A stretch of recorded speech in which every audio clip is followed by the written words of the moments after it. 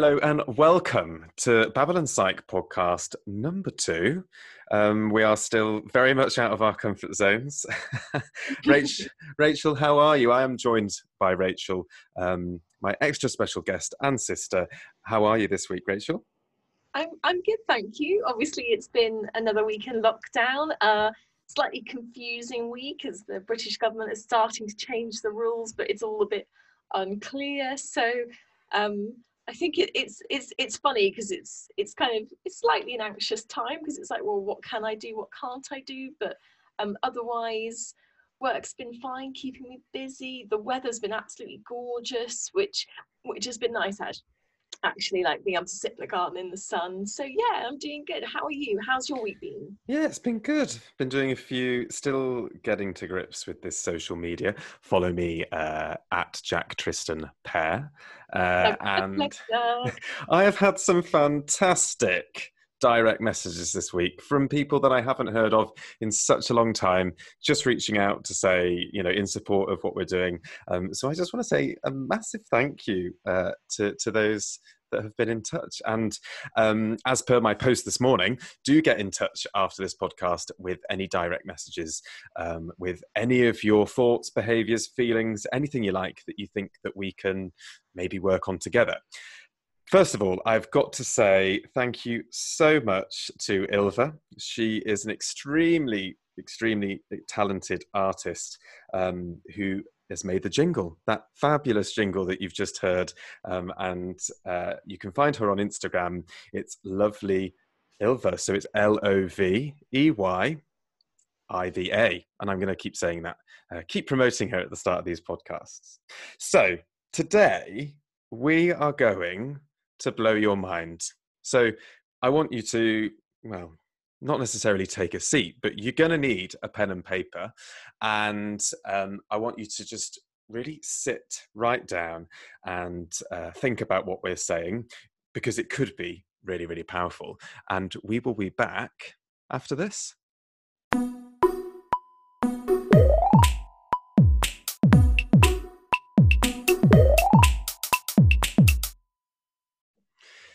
So, have you got that pen and paper? If not, just take mental note. I'm going to start talking to you about mind management. Sounds scary, doesn't it? How do you feel, Rachel? I think my mind could do with some management. And this is something that's really, really cool because once again, we go to the gym or we go for a run, and we do think about our bodies. We need to work out, we need to look after them. Not many people think about exercising their mind, and this is where this kind of model comes into practice. So I haven't created this model. It's used really universally, but it's because it kind of makes so much sense and it's kind of the truth that you'll find it hard not to believe. So, piece of paper in front of you. I want you to write down the word circumstance first at the top. Circumstance. And this is a neutral, factual thing. Okay, so, for example, it's raining. It's a fact. Okay? Then I want you to write underneath that thought. So, thought could be, it's raining and it's really horrible, or the rain is horrible. Okay. Underneath that, feeling, you guessed it. It's what feeling that thought creates. And underneath that, action. That's the response, the action, the reaction, or the inaction associated with the feeling. And then finally, the results. So, circumstance. So, Rachel is very, very kindly going to give us her first circumstance for us to work on as an example. So, Rachel, go ahead.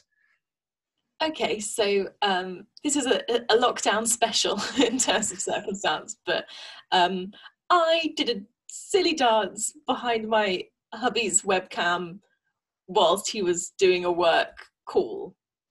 So, yeah, this is excellent. This is clear why we picked this. But yeah, so I thought he was chatting to a mate of his at work casually, and I did a silly dance behind his webcam. So this is really important. This is the circumstance. Rachel did a dance behind her husband when on the webcam.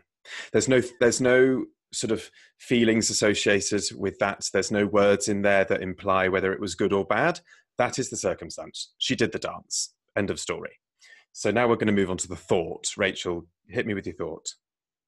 So I didn't realise that actually Stu was on a call with some like important people. He was like discussing it. It wasn't like a casual friend at work chat. He had his manager on the call, and he just sort of mouthed to me like, "This is a work, like this is a serious call. I am not just chatting to my mates." I've totally forgotten. So I'm on circumstance and I'm doing thought, aren't I? Sorry, look at that. I fallen at the second hurdle. That's really embarrassing. So when he said that, my thought was, oh my gosh, I've really annoyed him. I've really upset him. I've really embarrassed him. I've disrespected him at work. And I scuttle upstairs because I'm working upstairs when we're in lockdown. He's working downstairs. So that's great. So the thought there is, I've upset him. It's got an emotional word in there. I've disrespected him. And you already feel where this is going. It's negative. And that's going to move us on to the feeling associated with that thought, which was anxiety, really upset. I was scared. I'd upset Stuart. I felt like a bad partner. And I literally, and in case you haven't realized, I'm definitely an anxious person by nature. But I went upstairs and was sort of stewing on my laptop, trying to get on with my own work. But I was feeling really down and really sad. And like I wanted to apologize to him 1,000 times. So just also describe that feeling in your body physically. How did it feel? Where did you feel it? Definitely feel it in my tummy. Felt like a little bit sick. My muscles felt a bit tense. Like kind of, it's the feeling of wanting to physically curl up. Exactly. Like you want to hide yourself. So this is what's really powerful, okay?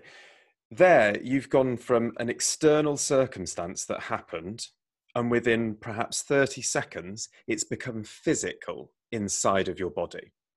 And we are going to carry on with the model, but this is what's so important to realize. That was caused by you. Stuart saying that to you, or the actual circumstance, didn't cause this. Your thought around that circumstance caused this. So the action, which you've already mentioned, was that you kind of ran upstairs and stewed, right? Yeah. And then moving on to the result of this was that perhaps there was tension afterwards. You felt nervous when you were around Stuart, or what was the dynamic like afterwards? Yeah, so I felt bad. I probably was less productive with my own work because my mind kept going back and I was worrying. And I like when his call had finished, I went down to apologize to him. But like I kept apologizing all afternoon, like I'd, murdered his dog and buried it in the garden, you'd have thought. And to the point where poor Stu was having to reassure me that it was fine, don't worry, I was just letting you know because I thought you'd want to know as well that my manager was on that call and it wasn't just my mate from the office kind of thing. So some of you might be listening to this thinking, oh my God, like I had no idea that a thought caused a feeling, caused an action, and then caused a result. Some of you might be like, yeah, I knew that, but have you really thought about that? And some of you might be really well acquainted with this. So just to recap, the circumstance is the webcam dance. The thought is that I've upset him, disrespected him. The feeling is sadness, anxiety, and physically feeling that. The action was to run upstairs and kind of hide. The result was that you were unproductive with work, and there was an atmosphere that afterwards, let's just say, even though there didn't need to be one. We're going to spin this on its head.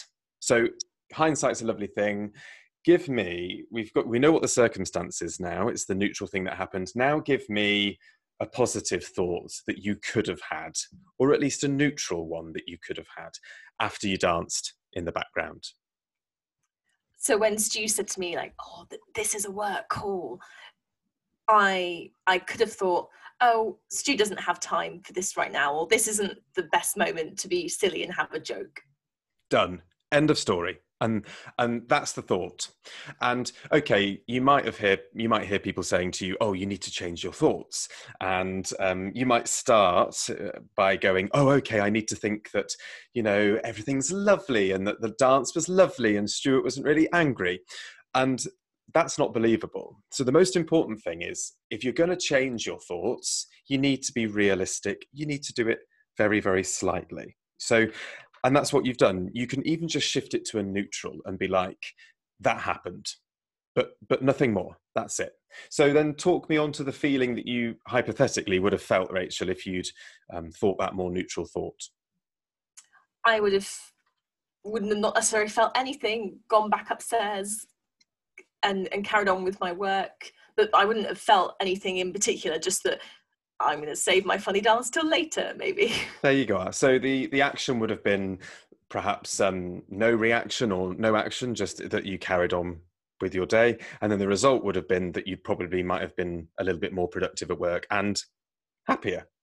And forgotten about it. Wouldn't have even featured again for the rest of the day. Exactly. So, and there would have been no sort of negative feelings there, not necessarily happy, joyful feelings, but just no feelings. And that would have been great. So we're turning this whole experience on its head. And I'm just thinking of some extra examples that we can kind of throw in there. Rachel's was a fantastic, realistic one. And I look forward to having some DMs, or we both do, looking at your DMs with some circumstances that you've had over the last week or so. So first of all... Can I, just before you get into the other examples, can I tell you what I quite like about this model? Tell me. What I really like I think it's really interesting that it does show you the power of your thoughts and how your thoughts can really impact your mood and your feelings. Yeah. But what I like about it is it's giving you back some control to address that. Yeah. It's putting the power in your hands, because I don't know, again, this might be me speaking as someone who is an anxious person. I sometimes feel out of control with my feelings. Yeah. And you might not be able to apply the model whilst it's happening. You might have to go back and apply it afterwards, but even if you apply it afterwards, I think there's value there in helping yourself understand and think about what a maybe slightly more logical thought, or even not even logical, just beneficial to you thought would be. So if a similar circumstance happens again, you've got a chance of having that thought rather than the more negative thought, which is a good result for you. Exactly. And we're going to be back right after this.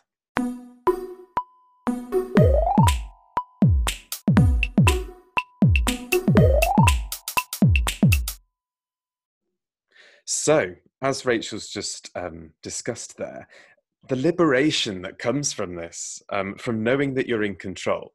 So how many times, Rachel, do you feel like you might have some kind of like monster inside of you that suddenly this sadness just appears in your tummy and you're like, I guess you might have felt that in the past, right? Oh my gosh, all the time. Yeah. And a lot of people think that it comes from within, but it always starts with a thought. And that is completely in your control. And I know some of you now are probably thinking, how am I going to change that thought? So before we move on to, how we're going to work out the other side of this, I just wanted to readdress the model and just talk about a couple of other aspects of it. So first of all, we started with Rachel's circumstance, but you can actually start at any point in that model. So let's just say you start with, your problem is overeating. That's actually an action. So you start with the action, you fill in the action, I overeat.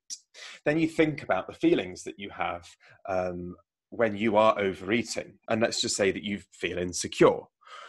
Then you can really explore that and think, why do I feel insecure? Well, the reason that you're probably feeling insecure is that you are thinking that you're in danger, or I'm not good enough. And the circumstance, again, can be the same as the action in it is that you eat too much. And the result is that you put on weight. And this is what brings us on to how we're going to get out the other side. Your brain loves evidence. It's looking for it all the time. It's always searching for evidence. So let's just use the overeating. The circumstance is that you eat too much. The thought is that you're not good enough. The feeling is insecurity. The action is to eat. The result is that you put on weight. And that tells your brain, look, see, you do eat too much. And therefore you are not good enough. And the cycle just repeats. This negative cycle repeats. And you overeat and you put on more weight and it just keeps going up and up and up. So we are going to have to change those thoughts. And just like going to the gym or going for a run is hard work physically, changing your thoughts can be challenging. You are going to be out of your comfort zone because, for example, Rachel does the dance, Stuart tells her to stop it. The first thing she's going to do is going to want to think, oh my God, I've just offended him. I've really upset him. And it's about having that awareness, knowing about the model and thinking, okay, hang on a minute. You might not immediately be able to adopt a neutral or positive thought, but just recognizing that you do have a choice to think. You can still go upstairs and stew for half an hour, but you could maybe just take yourself aside and say, actually, what evidence have I got here to say that this is a terrible thing? I actually don't have any. So I could just think neutrally about this and I could stop that cascade of negativity going down. So be prepared to feel out of your comfort zone. You will feel discomfort. However, that new thought will turn into a new result. Your brain will see the evidence and it's more likely to adopt that thought again naturally. So it will take a bit of time and it has to be gradual. If you're going to use affirmations to say, actually, with the overeating, you can't just suddenly say, I'm beautiful, I'm wonderful. You can say, actually, my body's functional. My body's fine. There's nothing wrong with my body. You can start gradual. It's a believable affirmation. And eventually those thoughts will become a little bit more natural. So does that make sense, Rachel? Is there anything you want to add? No, that definitely makes sense. And it's, again, nice to know that you can come in at the model at different points. You know, you don't have to have address the thought at the just after the circumstance. You know, you can come in at, I'm seeing this result. What is this result that's bothering me? Why am I behaving in this way? And you can work backwards. Or that's really good to know. Yeah. And just, it's that awareness. It's, you know, in the moment, I'm still very, very new to this as well. So there's going to be moments when I get off this podcast a day where I end up thinking something negative and I can't quite catch myself, but it's having that awareness and it's just saying, I do have a choice here. And my feelings aren't coming from within inside of me. They're actually coming from my head. And it's just great because it means that we can actually do something about them. So we would absolutely love it if you could DM us thoughts, behaviors, feelings, anything you like that perhaps you're stuck on. Perhaps you haven't believed anything that we've said. Perhaps you didn't understand the model and we need to explain it better. DM me on Instagram and we will do our best to work through them. Have you enjoyed it, Rach? Yeah, no, I have. It's been really, really interesting. Great. And we look forward to speaking to you next week.